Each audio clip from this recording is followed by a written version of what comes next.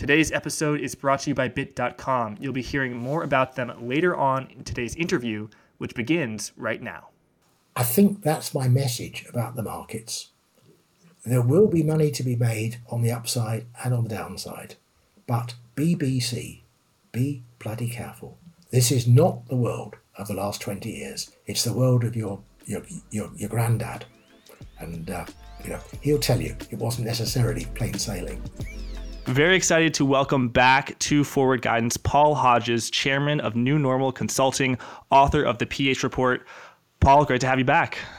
Well, thank you very much for having me. It's my pleasure, Paul. The last time we spoke, it was roughly a month ago. You were very worried about what was going on in Europe, that the commodity price shocks would cause a recession. You were noting that the renewed hawkishness from central banks globally were causing an asset price collapse. I think it's fair to say, Paul, that both of those fronts have gotten far, far worse in a very short amount of time. Just give us a sense. What have you been seeing in the markets? Tell us where you're at. Well, I think we're seeing two things, really. If we look at the central banks, the central bank spent 20 years believing that Alan Greenspan and Ben Bernanke were these wonderful super bankers who could mean that you never, ever had a downturn. Or if you had a downturn, it was only 5 minutes and you passed on and nothing to see here, move along, please. And so that was 20 years. And what's interesting is that in the last few weeks now, you don't hear any central banker talking about Alan Greenspan or Ben Bernanke. There's only one central banker they talk about now, which is Paul Volcker. What did Paul Volcker do? Paul Volcker, helped to bring inflation down from 15, 20%, depending on where you were, to where we got to. And how did he do that? Well, he didn't do that by supporting the stock markets. In fact, if you go back to 1980, 1982, he said, you've got to get inflation down. We shouldn't have let it get to this point. So it's going to be fairly brutal. And, that's what he did. This idea that the central bank is there to look after financial markets and, to paraphrase that great phrase about General Motors, what's good for financial markets is good for the economy. Well, that has been revealed to be pretty much nonsense, as some of us thought all the time. But it's more important that it's now revealed as that. So we're now into this downturn. And the problem is, and you can't blame the central banks for all of this, but you can certainly blame them for a lot of it, is you've now got an awful lot of debt. And the one thing that Volcker didn't have to deal with in 1980 was debt. There were lots of things that were wrong with the economy. One could go into that if you like, but we didn't have governments in vast debt. We didn't have central banks with overloaded asset balance sheets, and nor did we have personal income really overcome by debt. So we've got a major problem there. What we've also got is what I would call the three horsemen of the apocalypse. And again, you can't blame central bankers for this, but we had the pandemic, which is obviously the plague. We're now in, and that's still going on. I mean, look what's happening in China. So we can't say that's finished by any means. We've got war, the Russian invasion of Ukraine, and I'm afraid it's more or less certain we're about to get to famine, because the Russian invasion has pushed up energy prices, particularly gas prices. Gas prices go into fertilizer. About half of the world population, according to Our World in Data, are actually kept alive because of nitrogen fertilizers. They say without nitrogen fertilizers, you could only support about 4 billion people in the world instead of today's 7.9 billion. And fertilizer prices have rocketed from $200 to $1,600 a ton, and farmers can't afford it. And of course, that's going to push prices up for food and so on. We're already starting to see that in the supermarkets and so on. So you can't blame them for that. But what you can do is say, well, you could have had the economy in a better state before this happened. But you're in a world now which is very much like the 70s. So you've got high energy prices, you've got high interest rates, you've and going higher. You've got high inflation, you've got geopolitical tensions, you've got nuclear risks, a whole series of things that you had in the 70s. And the point, I suppose, is that public opinion doesn't expect you to do nothing. Are you going to sit here and keep interest rates at 2 or 3%?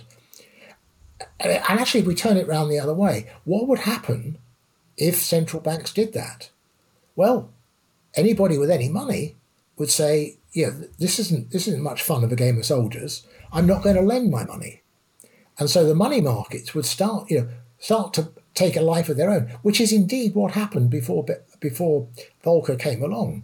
We had phenomenon called the bond market vigilantes.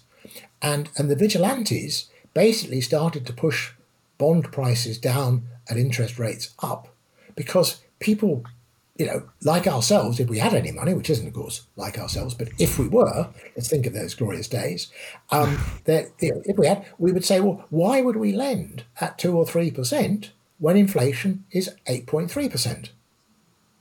There are lots of ways of losing money, but that is a pretty guaranteed way of doing it. So whichever way you look at it, interest rates are going up, and they're probably going up a lot more than people expect. I mean, we would expect them to go, not overnight, once they get through about 3.25%, then we know we're back in the world of real interest rates, if you like.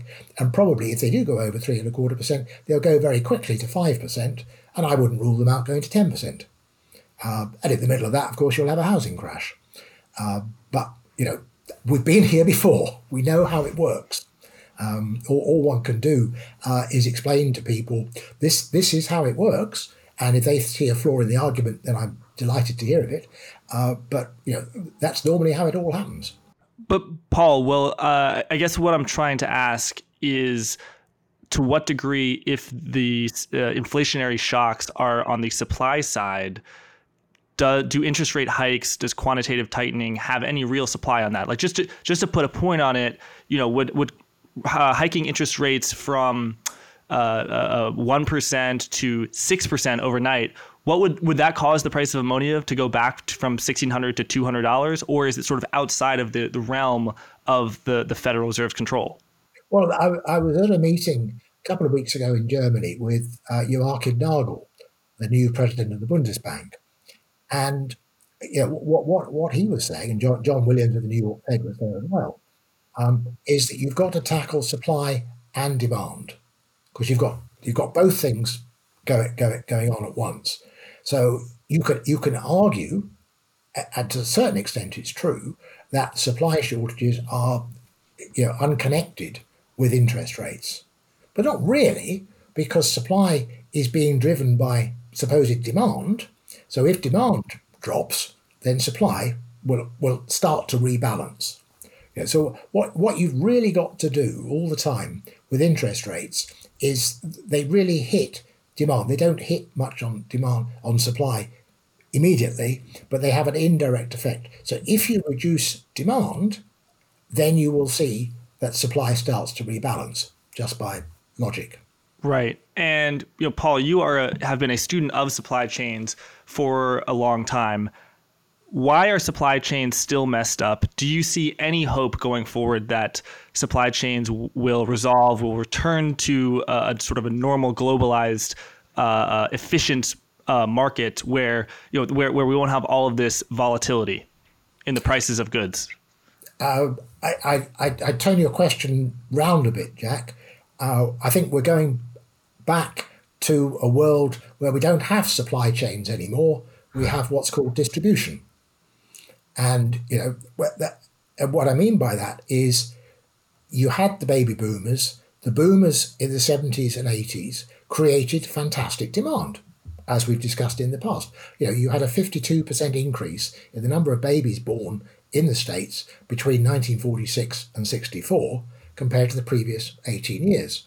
Well, if you have a 52% increase in the number of babies born, in a certain amount of time, not the day one, not day two, but certainly 10 and 20 years, you start to get a fantastic increase in demand.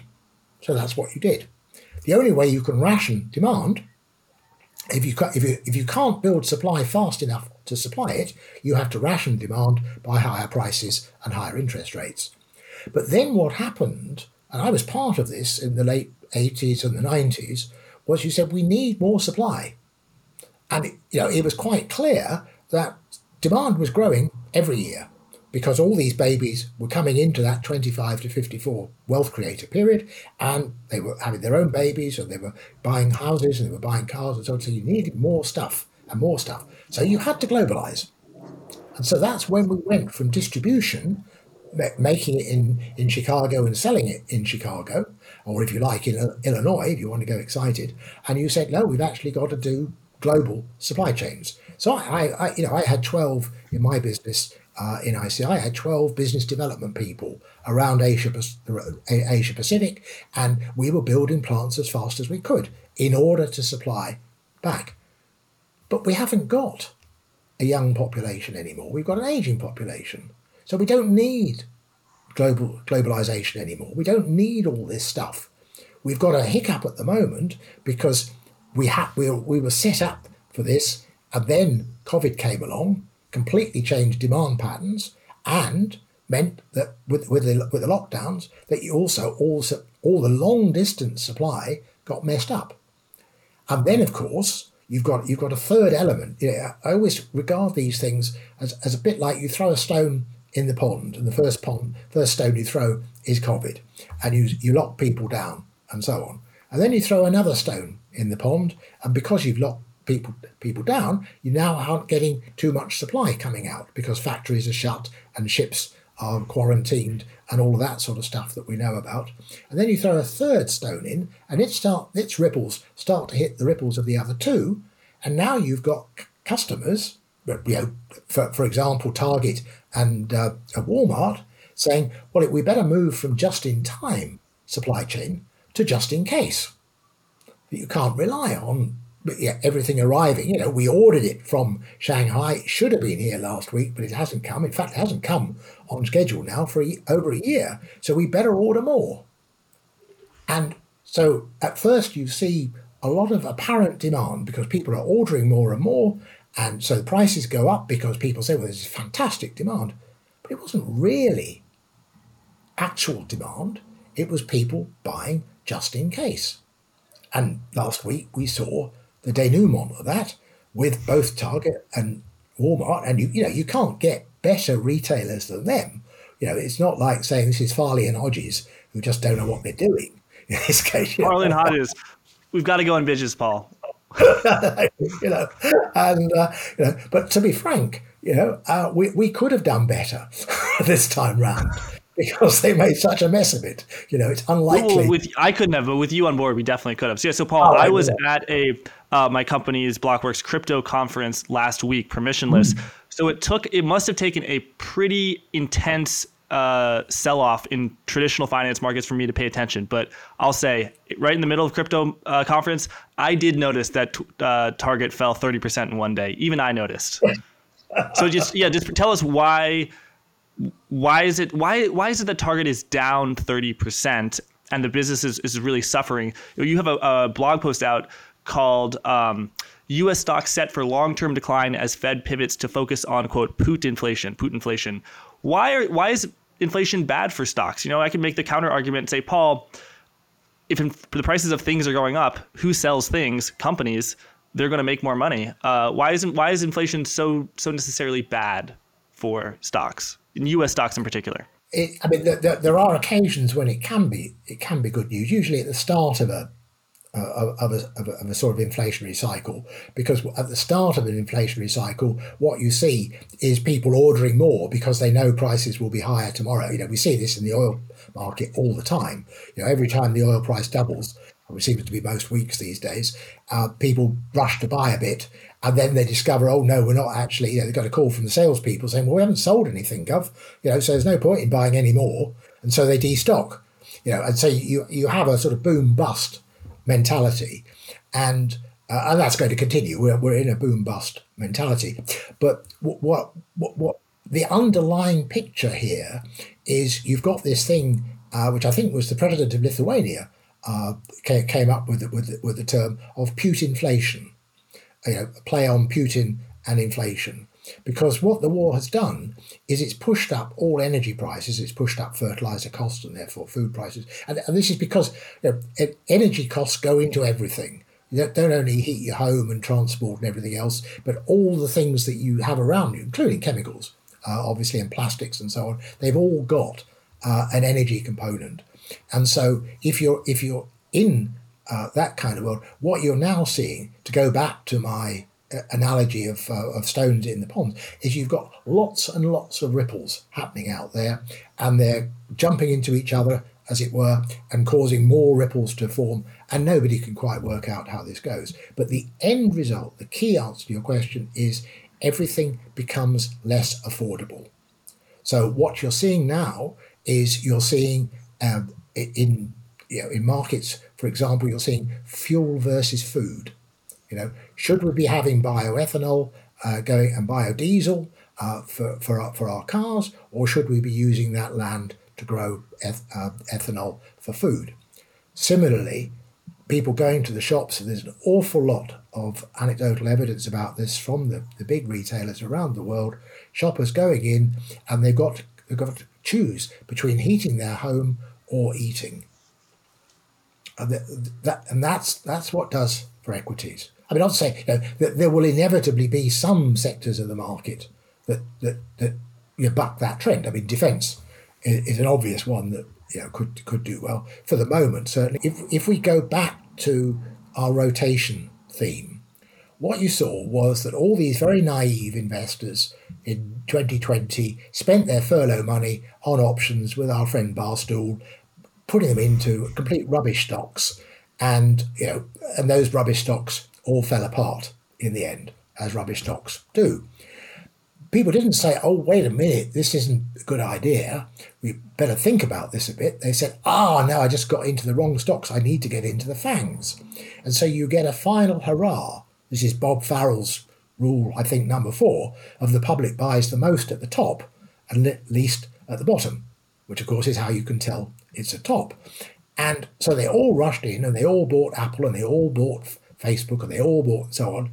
And then, and I mean, knock me over with a feather, but who would believe that if you weren't locked down anymore, and if you weren't therefore having to watch more and more television and trying to keep the kids amused and so on, and your cash was getting a bit tight now because you'd lost your furlough money, who would believe that you might cancel the Netflix subscription?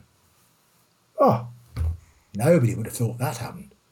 Dear, oh dear. Well, then it did. And then people said, my goodness, this is extraordinary. And obviously, I mean, nobody could have thought of this either.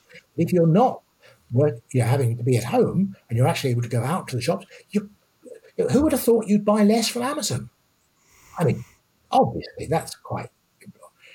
And equally with Apple. I mean, obviously, everybody's always going to buy Apple phones, but supposing you can't get Apple phones anymore because of Chinese lockdowns. So in other words, what we're seeing is reality starting to come back at a very, very slow pace. And of course, the market is already down 20%, near enough, bouncing today because lots of people say, well, it's down 20%. Obviously, that's the bottom.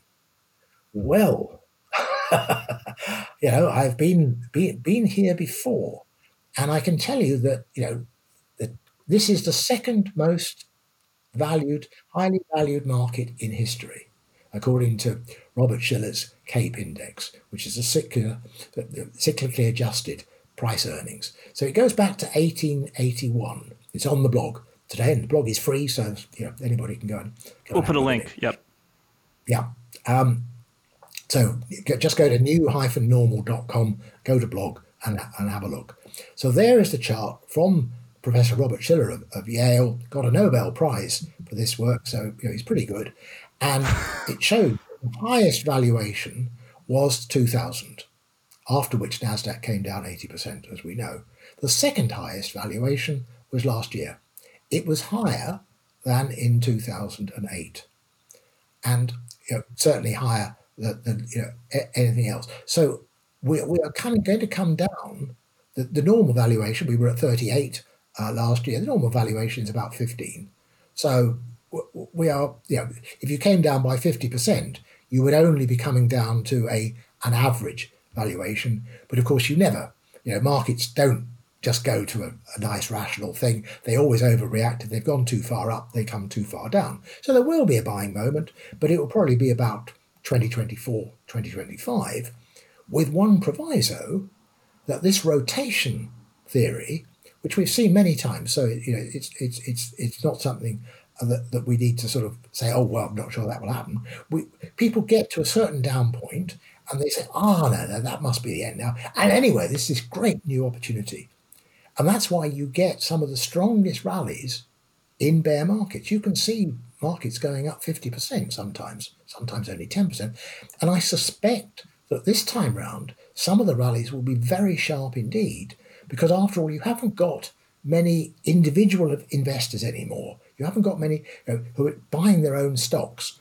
What you're doing is you've got people buying exchange traded funds, and of course you've got 60 to 70% of the market run by algorithms. So if there's a headline there, the New York Times or the Wall Street Journal or USA Today or something, boom, in they go, up it goes. And so you'll get these very sharp moves, and of course people will then follow with that, and then it will collapse again. So it's going to be, there is money to be made in these markets, as there's money to be made in any market, but it's a market where you've got to be very cautious, because what you see is not reality. Paul, first, I want to divide the market into a few subsectors. First, I want to ask you about probably the most beleaguered sector in the market, which would be the hyper-growth, unprofitable technology stocks. So sort of the poster child for this would be ARKK, that ARK Invest ETF. A company like Tesla, although Tesla is actually profitable, but maybe companies that are pre-revenue in some cases, like Virgin Galactic or QuantumScape, QS, companies where they've told you that they're not going to make any money until 2025. And I'm talking about revenue in the case of QuantumScape. Do you think it's game over for those type of companies? Well, the question, why is Amazon still with us today? Because in 2001, I think it was, they had a very good CFO who realized that they were about to go bankrupt, and before they did, raised a bucket of money and kept them alive. So, it's foolish to say that all of these companies will go bust, but the one characteristic that you can tell when a company will go bust is when they fail to recognize that the zeitgeist of the world has changed. So what was incredible to me last week, but actually a very good signal, was that I think 26 billion or something went into ARK. Now, that's plainly stupid, right? But it shows you there are still lots of people out there who want to double down. And they say, well, I didn't see it coming that this was going to fall, but obviously it's a mistake, so ARK is going to go back up again. And so this is a very good signal that people are saying, oh, 20% down, we must be capitulating. Guys, I cannot see any reason in the world for investing in ARK unless you happen to be a momentum player. It's just business model and everything else just makes no sense to me whatsoever. Look at Tesla, I can see some reason to invest in Tesla. He's making some cars. He's got, for the moment, a bit of a cash cushion because he can sell emission rights to other companies. And I believe in electric vehicles. And as far as I know, the people I've talked to, they all like driving Tesla cars. So he's got some pluses there. What we don't really know is what's his break even for all this. How will this go? Is he really able to manage it? But what we do know is that he is not going to dominate the EV market, because GM and VW and Ford and all the others are very good at this game. And you're playing against people who've done this for 100 years. So it's very unlikely they're just going to give up, because they've noticed what's happening and they've been at it now for 5 years themselves. They're catching up quite fast, and they've got a lot of resources. Most definitely resources. They've got the income from gasoline and diesel sales, which is very high. So they can afford to do this. They don't have to go to the market to borrow more money, which is what Tesla's done. But the other problem with Tesla is people say, well, not only is he going to dominate and control the entire electric vehicle market, he's going to dominate and control the entire autonomous vehicle market. Far, far more difficult than that. Oh, and is going to control all the world taxi market. Now, at that point, you've got people have taken leave of their senses. If you sat down with a pencil and a piece of paper, you'd say, well, what kind of market share do we think that Tesla could get over the next 5 to 10 years as competition develops? Could it get 5% of the market? Probably could. It does a reasonable job. Could it get 10%? Stretching it, because you've got an awful lot of competition coming at you, particularly from China. But maybe it's in the 5 to 10%. Then you've got to say, well, how many cars and so on. You've got to do some basic analysis of how many cars can he sell? What's his cost base going to be? Pretty difficult to work that out today because costs are going up all the time. What's the impact of autonomous vehicles? All I'm saying is, if you want to get a valuation for Tesla in today's market, you've now got to go back to what a chap called Ben Graham would be talking about. Graham. Who's that? Ben really, yes. Remember Ben Graham? Ben. Barstool Harry said, roll over Warren Buffett. I'm the new Buffett. Well, yeah, he was for about a week, but he isn't anymore. Nope. And Warren's claim to fame is that he studied under Ben Graham at New York University. Ben Graham was the guy who invented securities analysis.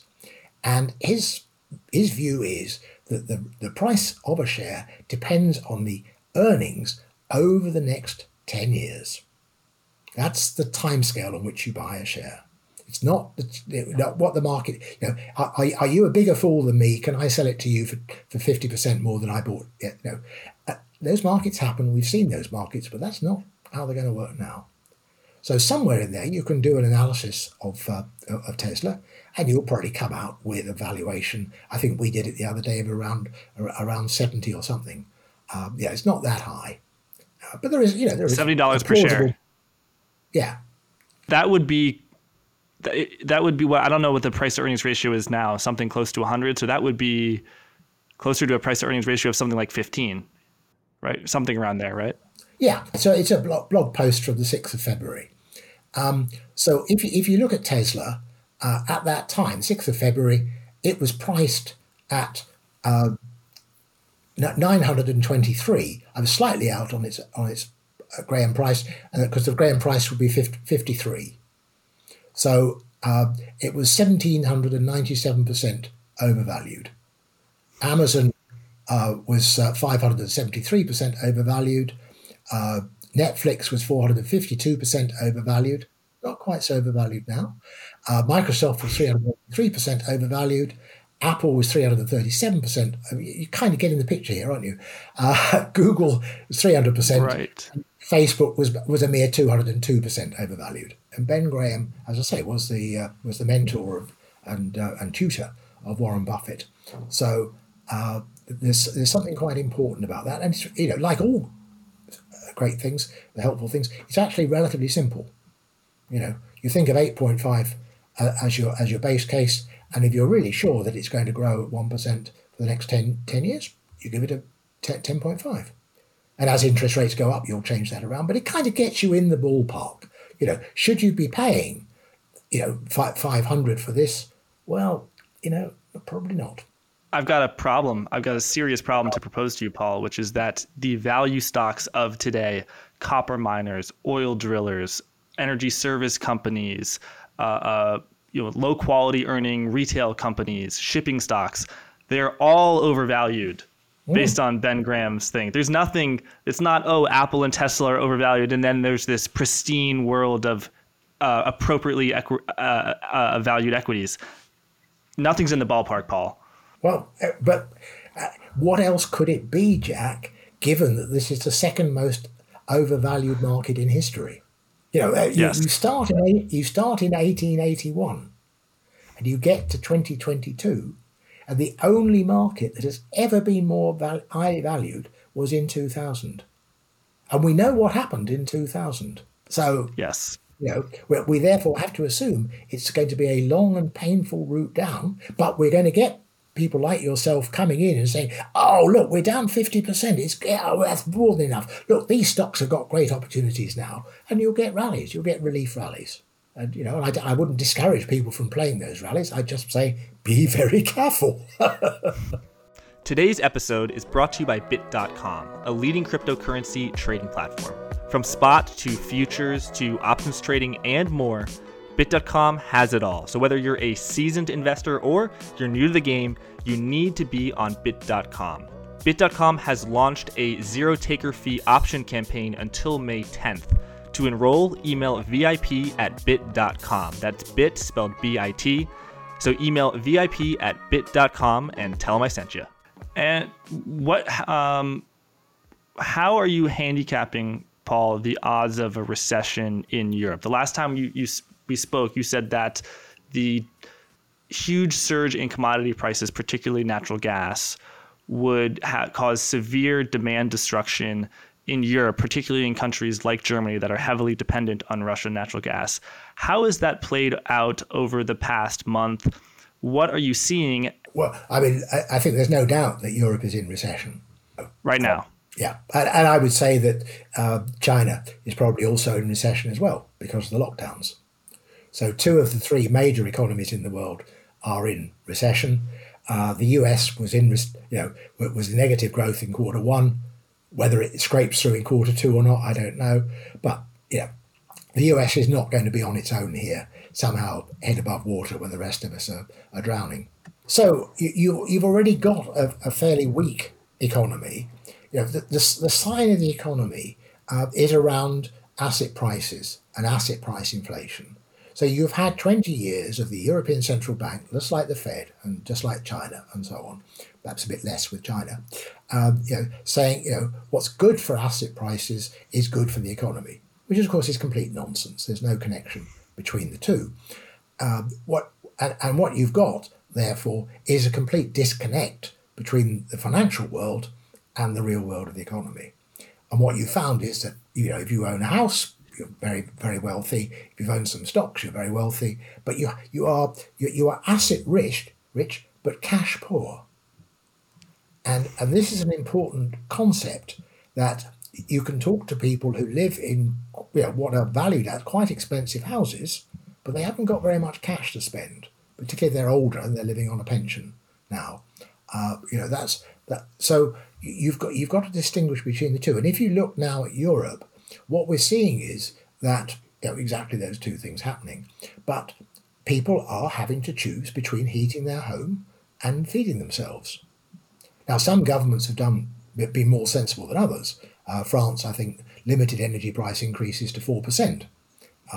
The UK pushed them up by 100%. Well, clearly the UK goes straight into recession on that, particularly because they're talking about putting another 100% rise in October. This is just stupidity. But what would you expect from the government you've got in the UK? You've got some more sensible policies being in France and Germany and elsewhere, but you've got this overwhelming problem that you've got the 3 horsemen. You're still really not recovered from the pandemic. Nothing is as it was in 2019. You've got the war, which is pushing up prices everywhere, and you're going to have famine. So and this is the thing about the higher energy prices is that this doesn't happen in the click of a mouse.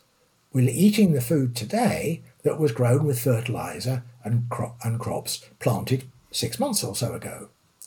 Now we're in a situation of, well, can the farmer afford to buy the fertilizer, and the seeds and so on, in order to plant the next crop?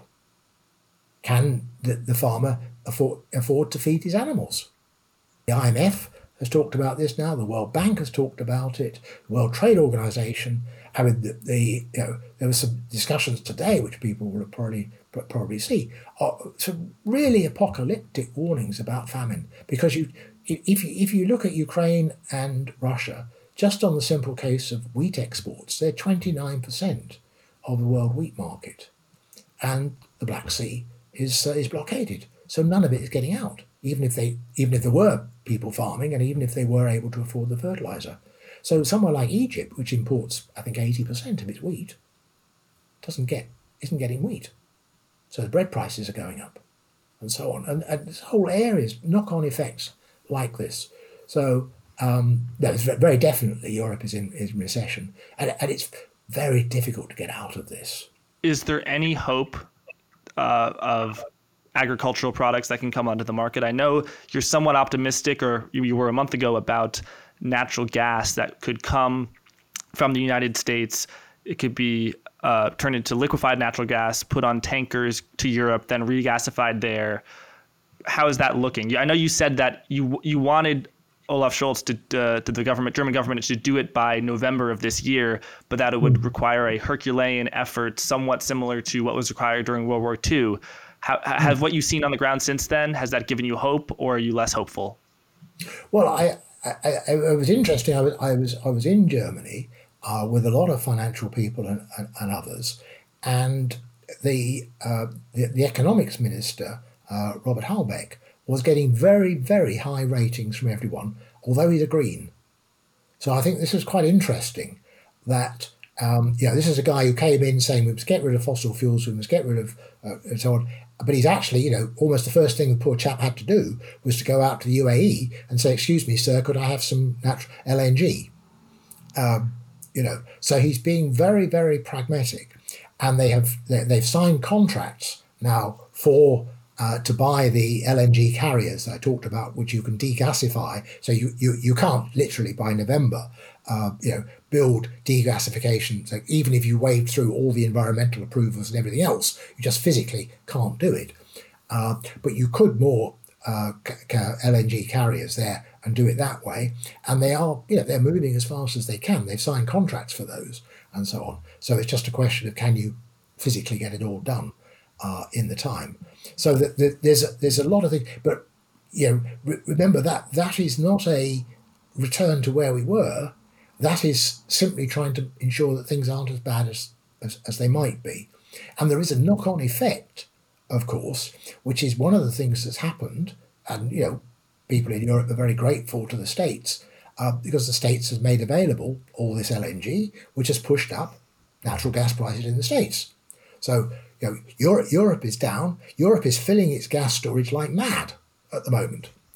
So it will be at sensible levels and secure for a normal winter by September, October, without any doubt at this point. But at the same time, what that means is that the States is suffering from higher gas prices, and Asia is, because normally what you get is a modest flow of LNG from the States to Asia.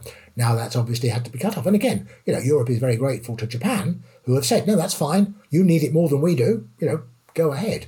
The Western democratic world is really working together here, and we are sharing the pain, which is fantastic. Really one needs to acknowledge that. But it isn't painless. So you just to be clear, you said that Europe is filling its gas storage tankers like mad, and does that mean that Europe will have enough natural gas for the winter? Basically, what you have to do is you have to build storage during the summer months when demand for natural gas is low, because demand in the winter gets very high. So, and the other problem you've got, of course, is that you've got oil embargoes coming along. And it's very clear already that the Russian oil is not only being embargoed by some countries, but is also being embargoed by insurers, because they're not sure. If something goes wrong and there's a claim, was this legal shipment and so on? By insurers for ships, you can't insure a Russian ship because what's going to happen? Yeah, that makes sense. That's right, and so on. So what you've got is you've got a reasonable chance of having sufficient gas storage in Europe for a normal winter. Now, we were jolly lucky last winter that we had a warm winter, very few very, very cold days.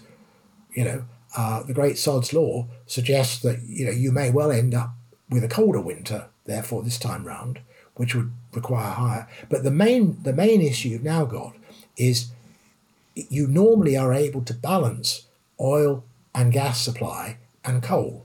Now, again, Robert Habeck has gone out and he's bought coal. He bought coal from anywhere, right? So, everybody's doing the sensible, pragmatic things. Sorry about CO2 emissions. Sorry about all of that. Yeah. But if people freeze to death or starve to death, that doesn't. Well, it does help global warming, but it doesn't really, if you like.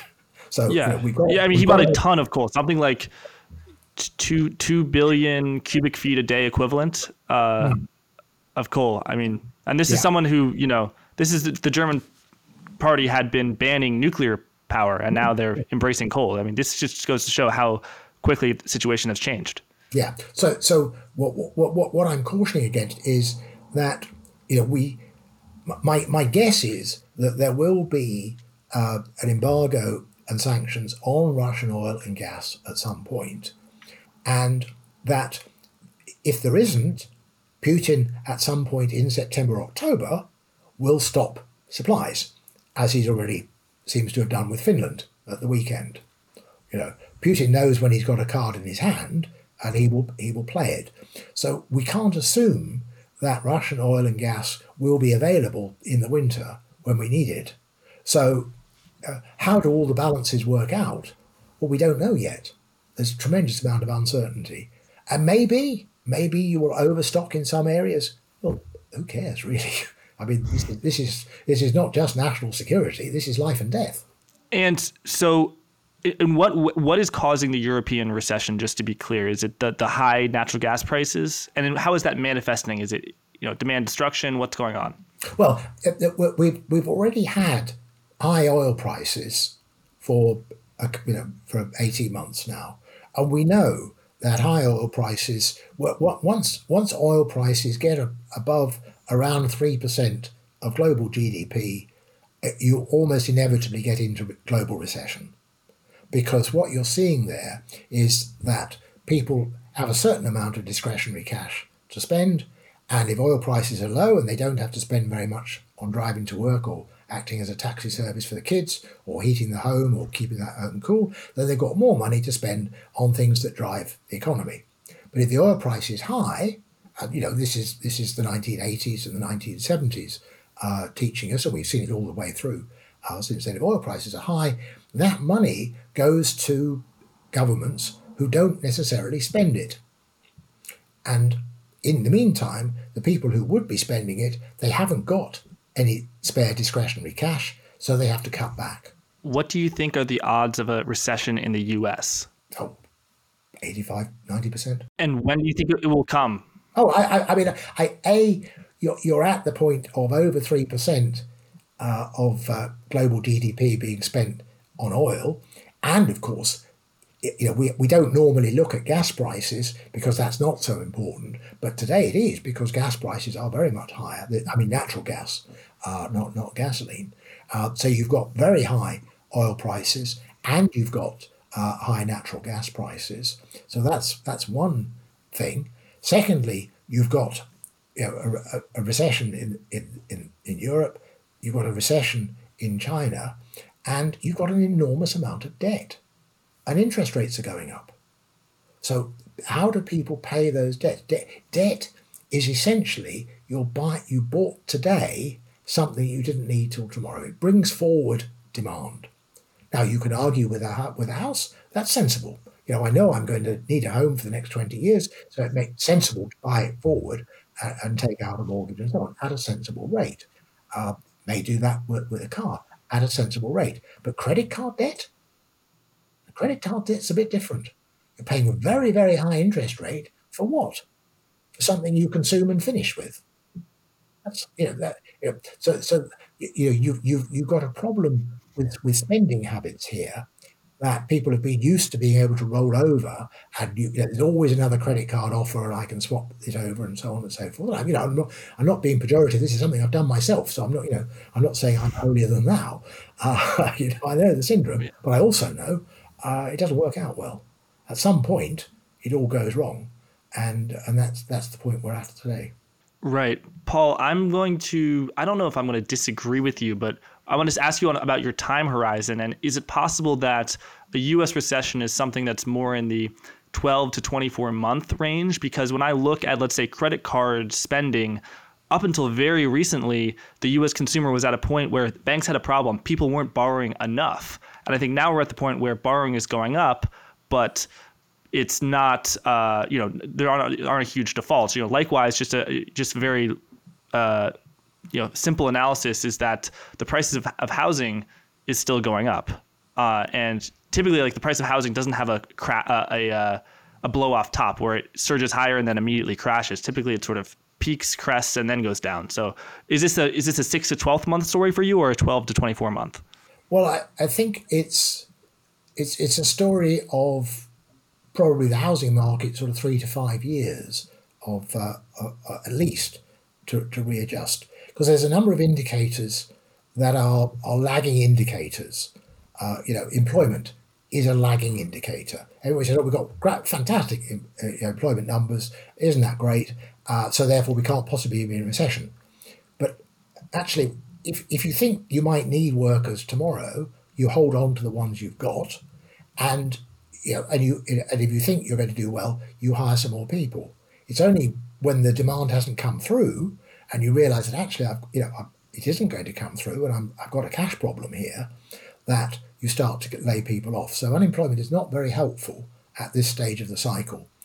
It can look absolutely fantastic. You normally go into a recession with very low levels of unemployment, well, which is where we are today.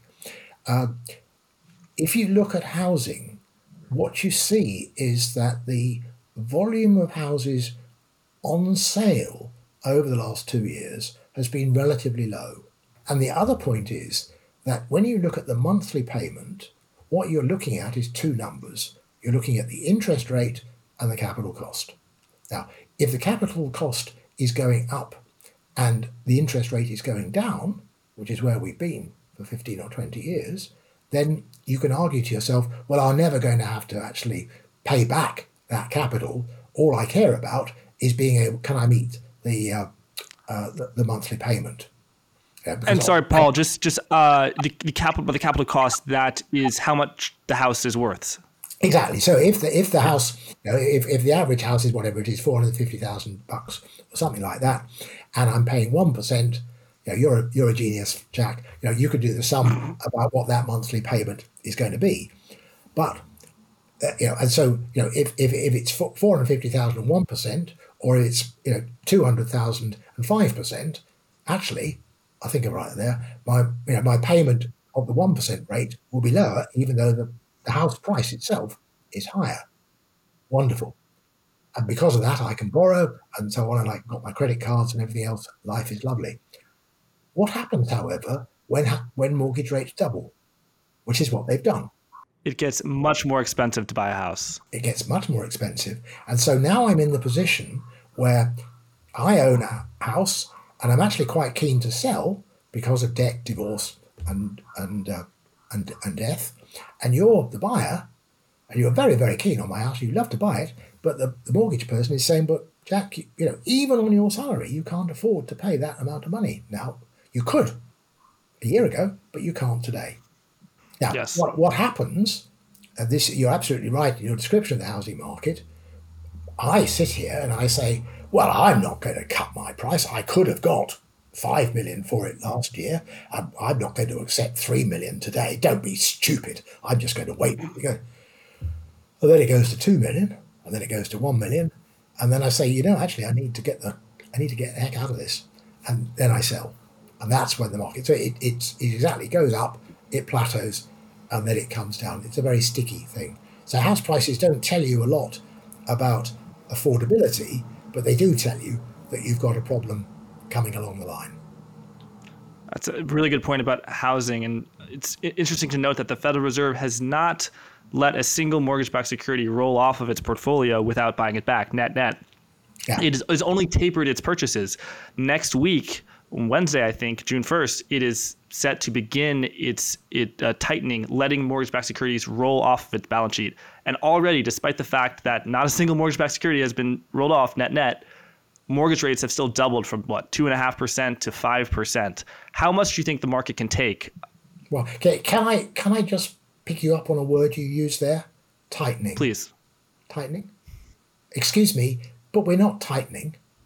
We're starting, perhaps, to normalize. The last time that we were writing about this in the last report, the last time that interest rates were 8.3%, or that inflation was 8.3%, we were at 10% interest rates. 10% interest rates, 8.3% inflation. And we're tightening with maybe going up 25 basis points or 50 basis points, or even shock horror, 75 basis points. No, we're not tightening. We've got, what's the if we keep in mind the fact that history says at today's level of inflation, we should, if we're trying to control inflation, be at 10% interest rates. Now, what's affordable at 10%? How many homes can I afford to buy? So I think, that we're on a path. And as I say, the crucial number to me is 3.25, because once we go through 3.25, then we know we are back in that world of the 70s and 80s. And we know where interest rates will go at that point. And they won't be going to 1. They'll be going to 3.25% on the 10-year or? The 10-year, yeah. Yes. Well, the Federal Reserve, it has, on a relative basis, it has tightened things, right? Where the market is now pricing in something like a 3% terminal rate. It started, words are important. It started to normalize. Tightening would be if we were at 10% and going to 15. Yes. So your definition of tight is above R*, above the natural rate of interest. Well, I'm merely looking back at history and saying this is where we were. We had 8.3% inflation in 1982, and we had 10% interest rates, 10.4, I think it was. So, right. So if we're at 10.4 today and the Fed is tightening, then that means we're going to 11 or 12 or whatever. And that is tightening. They might do that. They might not. Paul Volcker did, obviously. And he's their current hero. But, at today's rate, 2.8 or something today, we're not tightening at all. We're starting perhaps to normalize. Starting to normalize. Okay, starting to normalize. I would agree with that. Paul, let's move on from housing to chemicals, your expertise, really your bread and butter. So the pH report is not only a great name to way to capture your initials, but it covers the chemicals market, and particularly the pH report.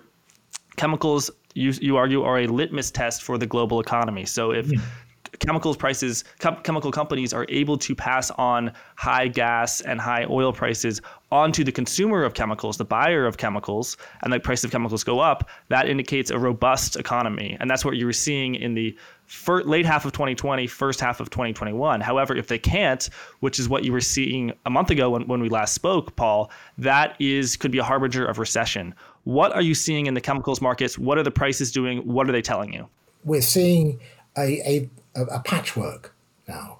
So we're seeing some areas which are really, really struggling now. One of the main polymers, polypropylene, for example, is really struggling. Polyethylene, on the other hand, which goes more into sort of consumer markets, packaging and so on, is still holding up a bit better. But so what you're saying, what I'm saying is that there isn't a consistent pattern that it's all going very well or it's all going very badly, but some areas have really lost the plot and are going down, and some areas are still hanging in there. So it's a judgment call. But generally speaking, if you look at what's going on and you look at the cries of pain that I hear when I talk to our clients, to companies at the moment, and this is where I think we have to bring in China. Because, Shanghai, one of the world's largest cities, 26 million people, been locked down now for coming up to a couple of months, sold 0 cars in April. Can you imagine a city of 26 million not selling a single car? This kind of tells you that demand has been knocked for 6. And supply too. Yeah. Oh, yeah. Yeah. So what it says is somewhere in the system there is a tremendous hole And as they say, a hole has appeared, police are looking into it. And, if we're the police and we're looking into this hole, I think we're saying, excuse me, we might just step back a bit. That hole seems to be broadening. And, so you've got, because it's not just, Nomura, the Japanese bank, have been doing a survey, and it's been between 325 and 400 million people in China affected by these lockdowns. Shanghai, a very wealthy city, Beijing now going into a form of lockdown, the capital city, and so on. So that is going to disrupt supply chains more. Apple warned about this, a month ago. Said, we're going to take a hit of somewhere between 4 to 8 billion because of supply chain problems and so on. I haven't seen anything public since then, but I'd imagine that hit is going to be larger. I noticed that they're talking now about pulling out of China in some areas if they can, and re-establishing in Vietnam or whatever. So there's a lot going on.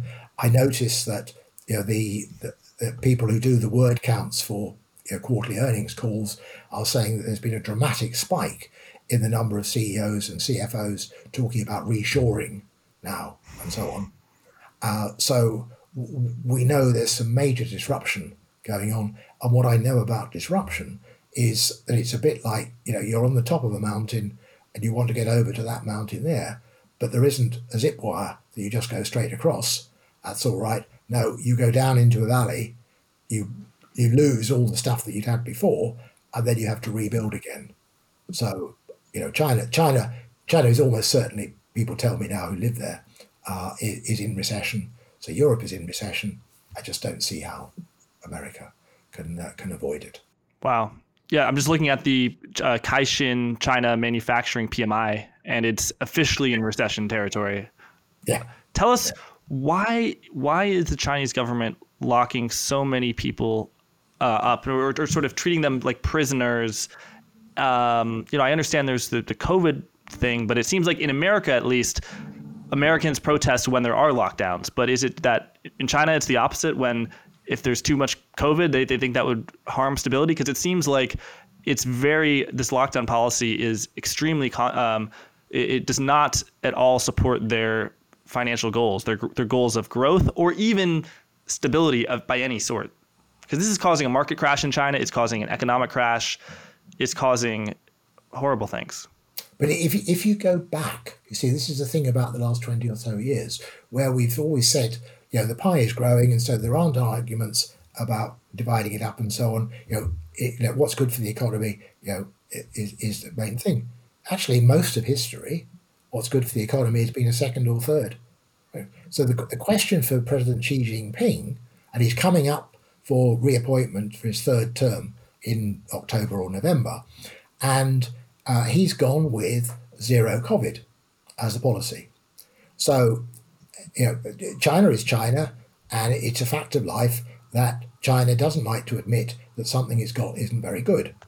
So it won't admit that its vaccines are not very good.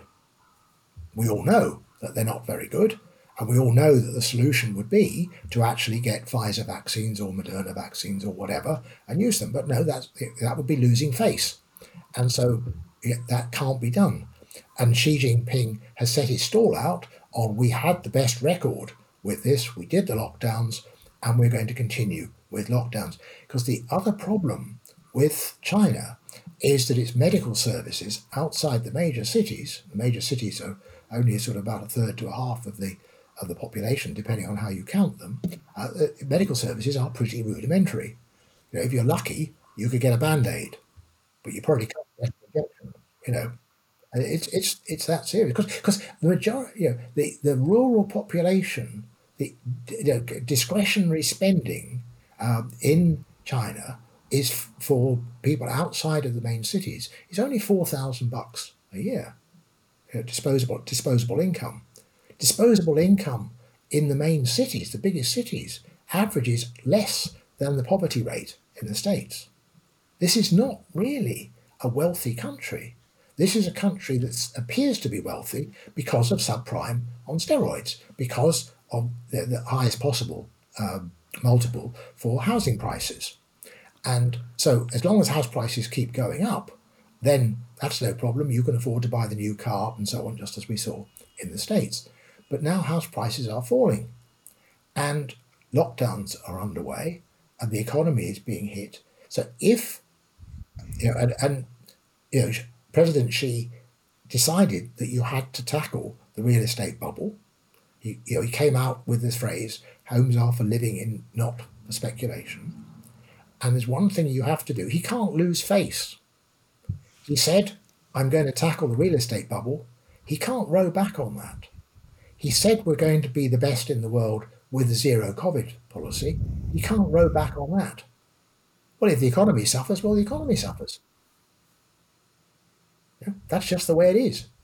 What is the current state of the real estate normalization, to use your word? I know in the summer, Evergrande equity essentially went to zero. There were a lot of other subprime construction companies that their equities had been severely impaired. Their debt, their bonds were trading at something like 30 cents on the dollar. Where are we now? Is the Chinese real estate sector anywhere close to sort of the bottom from which it may emerge, or is the deleveraging only just beginning? You've got house price to earnings ratio in Beijing and Shanghai, are in the top 5 in the world. So they're higher than New York or London. They're in the 40s and 50s. So they're stratospheric.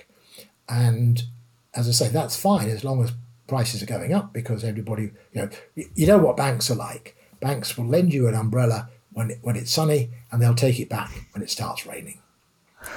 And that is what we're seeing now in the housing market there. So house prices are starting to fall in most of the major cities.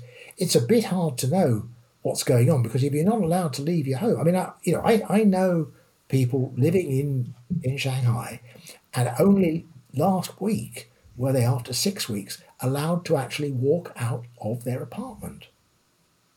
It wasn't like here that you were allowed out for an hour or something like that, or whatever, and so on. You were not allowed to leave your apartment. I mean, Chinese apartments are not that large to start with, and what it must have been like with young children.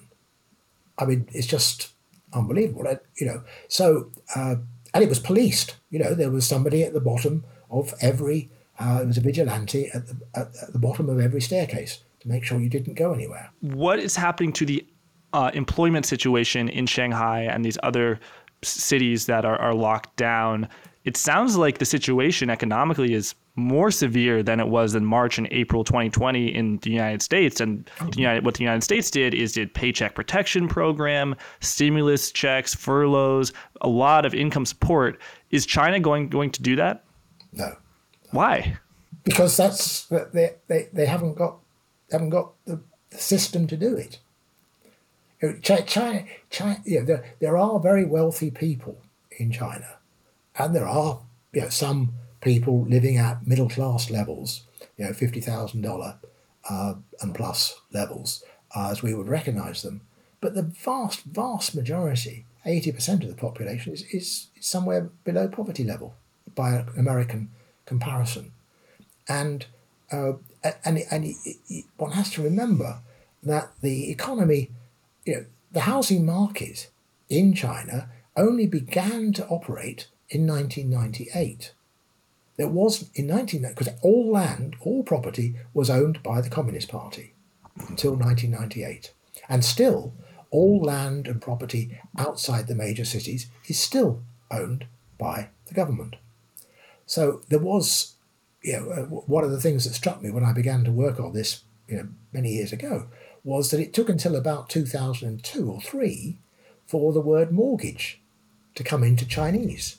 Do you think the PMI, the Caixin PMI, China's Caixin PMI, could go lower than 2020? Yeah. Well, I mean, China is not the US. There was this quite extraordinary period, I remember in sort of 2010 or so, where a whole lot of blue-eyed Americans and others visited Shanghai and Beijing for the first time, and they saw these skyscrapers, and they were taken in by what appeared to be, gee, we never knew that China would become middle class so quickly. Well, there was a reason for that. It hadn't become middle class. You know, What did you say? I say it hadn't become middle class. You know, and so the problem you've got is false expectations. Now, ordinary Chinese have been used to it. You had the Great Famine during Mao's era, where the grain stores were locked. You had the famine.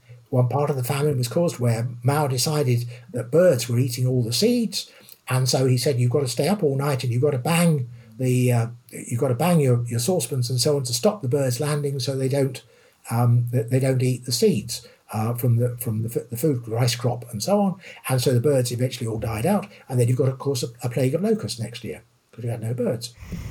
So this is those of us who've worked in China for a long time know that there isn't a modern democracy operating here with checks and balances.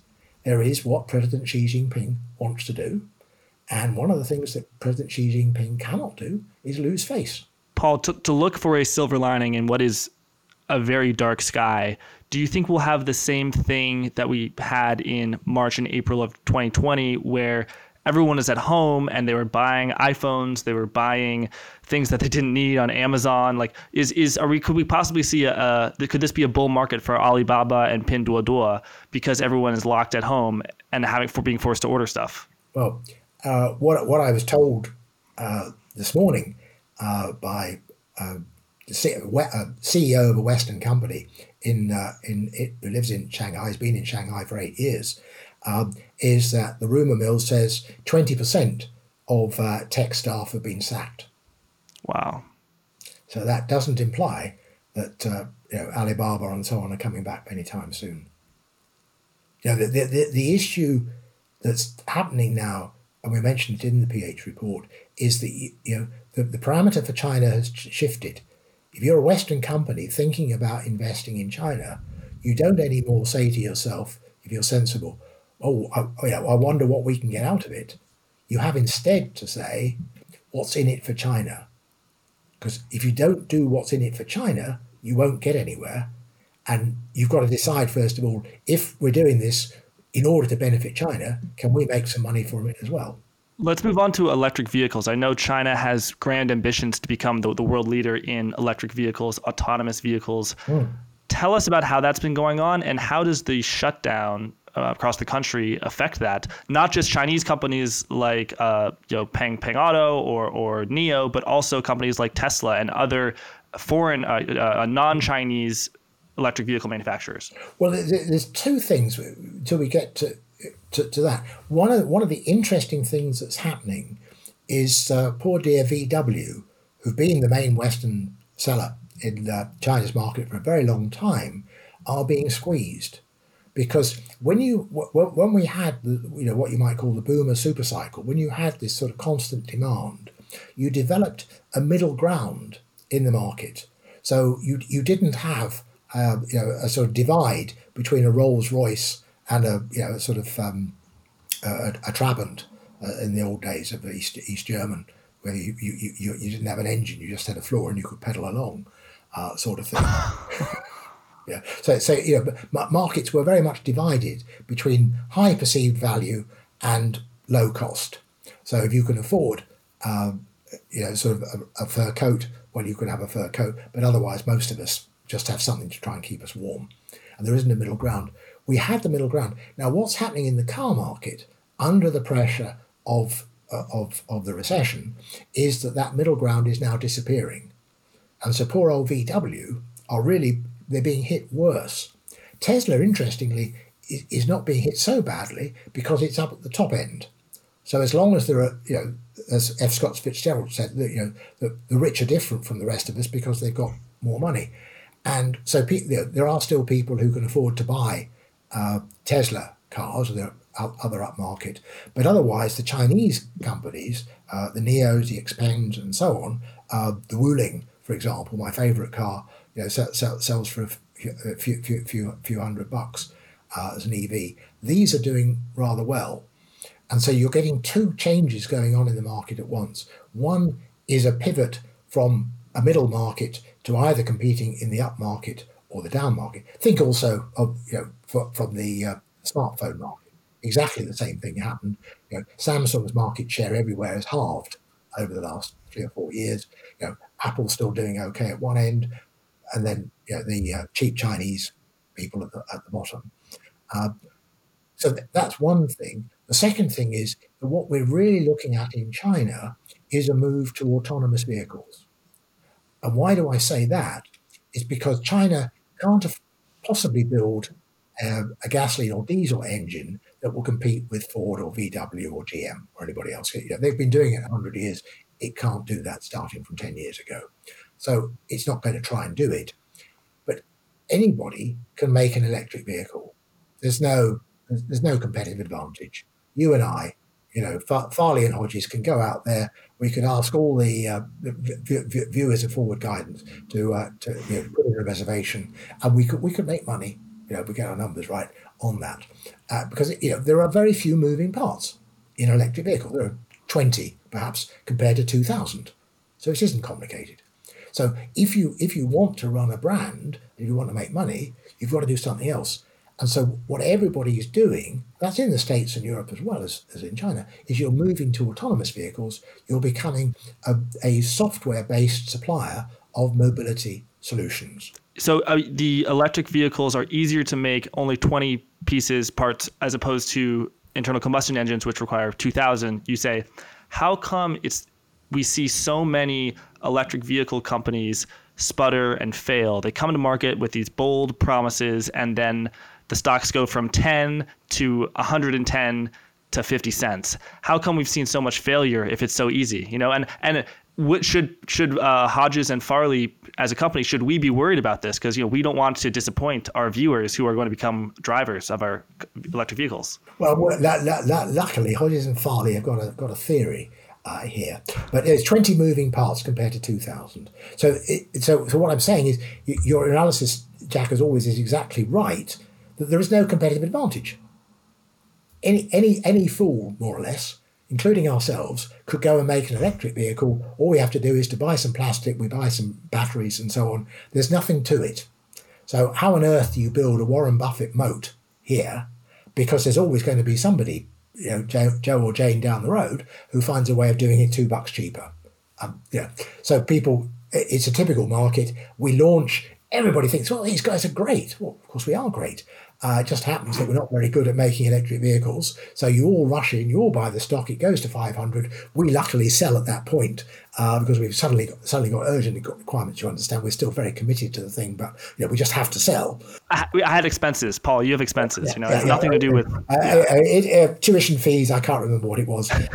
We've talked about my wife's diamond. She's got insatiable demand for diamonds, so we just had to sell. It's demand. It's been pent up demand too. Exactly. If only the viewers would subscribe now to this stock that we're about to issue. Her birthday's coming up. This could be very good news. Maybe we could put a subscription on the web afterwards. But seriously, for a moment, what you're therefore doing, what the car companies are doing, and Tesla's doing this as well. It isn't. Everybody recognises the only way you'll get to have some competitive advantage and some protection is by going to autonomous driving, because that is difficult. Anybody can do level 2. That's fairly simple. Level 3, which people are starting to do, where you're allowed to do it within certain areas, is easier to do, but it doesn't get you anywhere. Who on earth is going to buy a car or rent a car from you if you can only drive it in certain streets in Los Angeles or San Francisco or something? It's not worth. So you've got to get to level 4, which means you've got to be capable in level 5 of actually driving remotely, not only hands off and eyes off, but mind off. That's the way to think about it. So you get to level 4, level 5, and you've seen the videos of Mary Barra from GM doing that in San Francisco. You've seen Herbert Diess of VW doing that in Germany. So it's possible, but they haven't got authorization to do it, and we're 2 or 3 years away from it. But what that means is that you're going to move business model to a pay-per-use, mobility as a service kind of thing. so there's two questions here, or maybe three. First one is, have you got enough cash to get you through this period to when you can start selling these cars, given the competitive pressure that you're under? Because, as I say, electric vehicles, anybody can do it, and certainly costs are going up at the moment, so that's not very good news.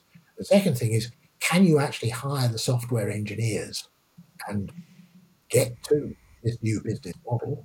And thirdly, when you've done all that, will the authorities actually give you permission to do it? So there's some fairly big statements that have to be made here. I mean, I could say, if you look at General Motors or Ford, you could say, well, they've got their income from gasoline and diesel cars. That should tide them over. If you say about Tesla, well, Tesla normally relies on raising more funds. Given what's happened to its stock price, will it find it so easy to raise more money next time it needs some? We don't know. There's just an example of a question mark. And if it can't, it goes bust, because it hasn't got, its actual earnings are not enough to support this move to level 4 and level 5 autonomous vehicles. So, but let's give people a pass and say, yes, they probably can survive. Can they hire and retain the IT support they need?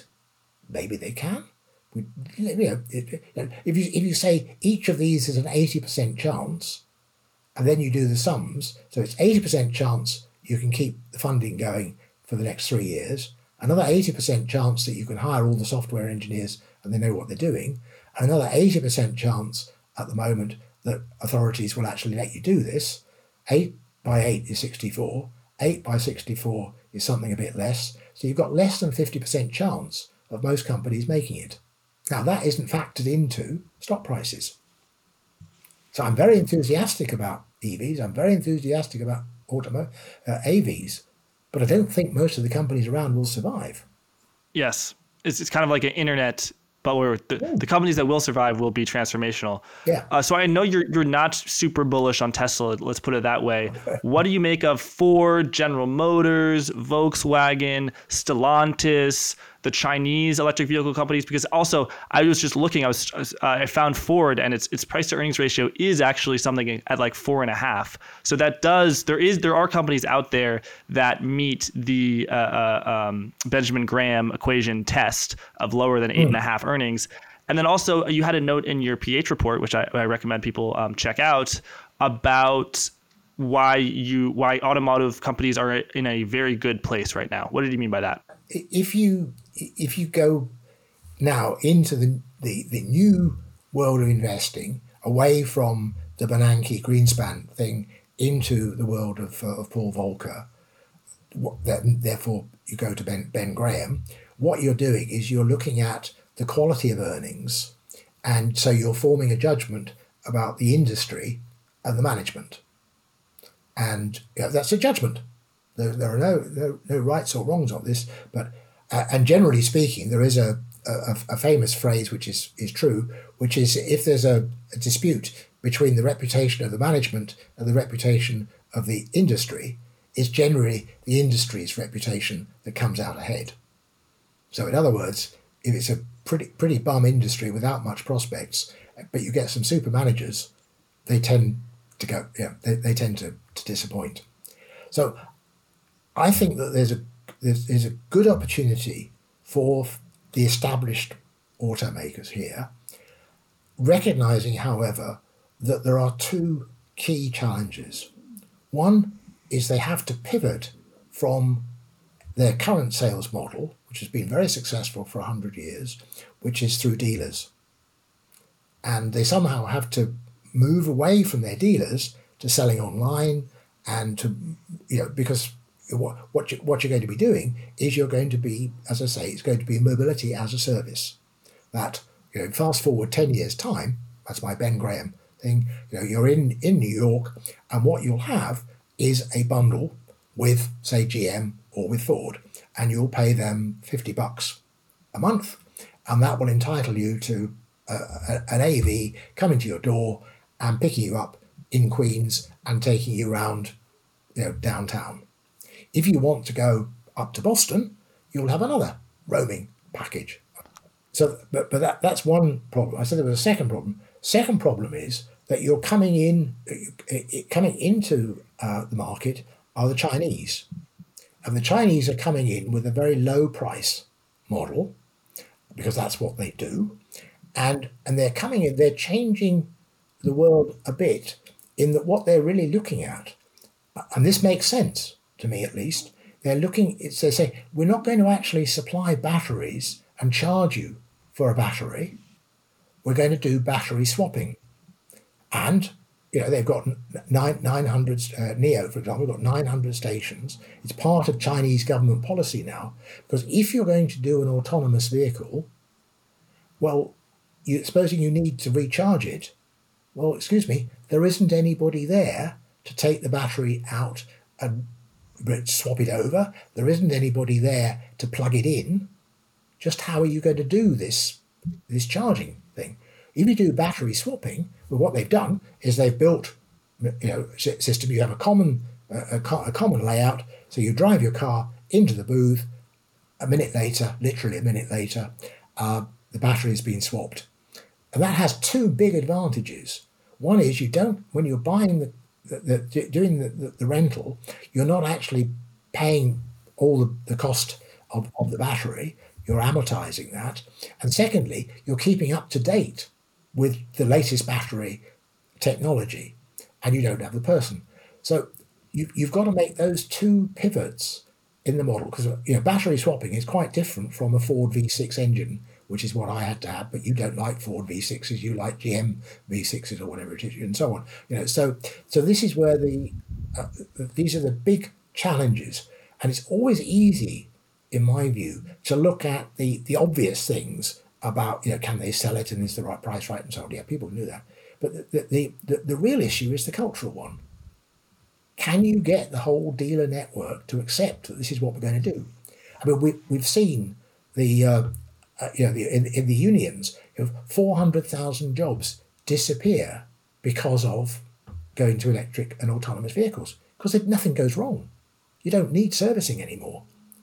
What happens to insurance, for example? Because Mercedes are trying this out next year. There isn't an individual driver. So we don't get motor insurance, which is a vast proportion of insurance demand at the moment.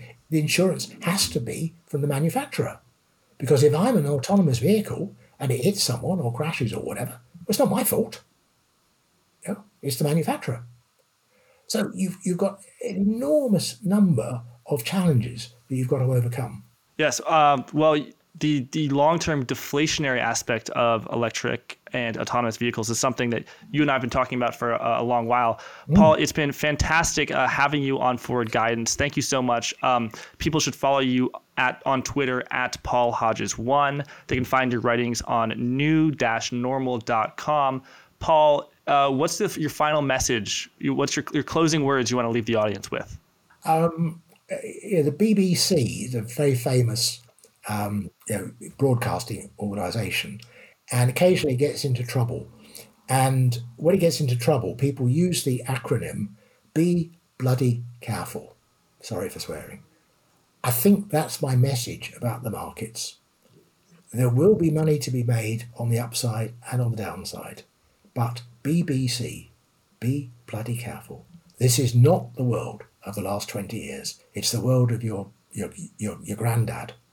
And, he'll tell you it wasn't necessarily plain sailing. Wonderful. Well, Paul, thank you so much. Thank you very much.